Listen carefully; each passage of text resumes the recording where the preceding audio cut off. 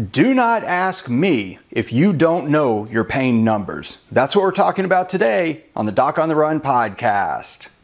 So the big question is this: how are runners like us, who don't like hearing doctors say, just stop running, who know that we simply have to stay active, how do we heal in a way that lets us stay strong, maintain our running fitness, and keep preparing for the next race, and still heal without making the injury worse?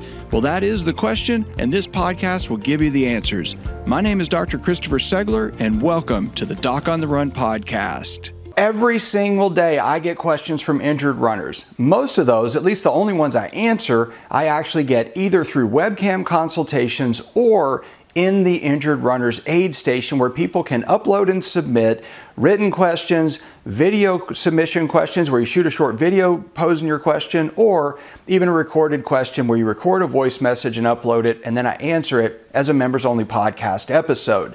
And every day in there, I get questions that really have stopped me in my tracks. In fact, so much so that I recently changed the contact form so that if you have a question to ask me about your injury recovery, one of the required entries is about your pain numbers. How much pain do you have? Every day, again, I get these questions. They will say, well, I got this injury. I had a stress fracture. It was a grade 2 stress fracture. It's been 6 weeks. How much longer will it be before I can run?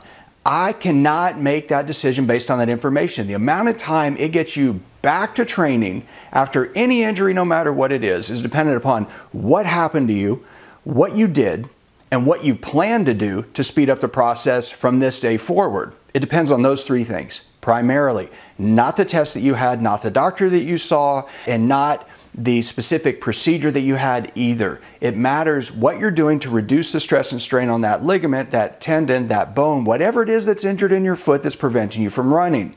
The most reliable way to assess that is with your pain. And if you do not know your pain numbers, I cannot help you. If I called my accountant and I asked him a question about when I could retire, he would want to know, how much money do you have? How much money are you earning? How much money are you saving? And how much money do you want to spend after retirement? And without those pieces of information, he could not help me at all. And if you don't have your pain numbers and you ask me a question about when you get back to running, I have no idea. I can't help you and I can't tell you. So if you go into the Injured Runners Aid Station and you want to ask me a question explaining, this is what happened to me, this is what I did, this is where I am, what should I expect from here? I can't help you if you don't give me your pain numbers. So keep track of your pain. It's the most abundant and most underutilized resource available to injured runners to change their course of recovery. Keep track of your pain. Write it down. Think about it. Analyze it. Figure out what made it worse one day versus the other.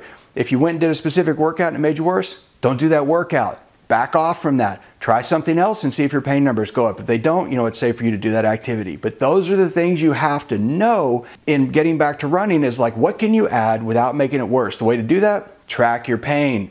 So if you like this episode, please like it, please subscribe, and I'll see you in the next training. Now, if you want to check out the Injured Runners Aid Station, you can go check it out at docontherun.com/aid station, AID station. docontherun.com/aid station. So go check it out, and I'll see you in the aid station.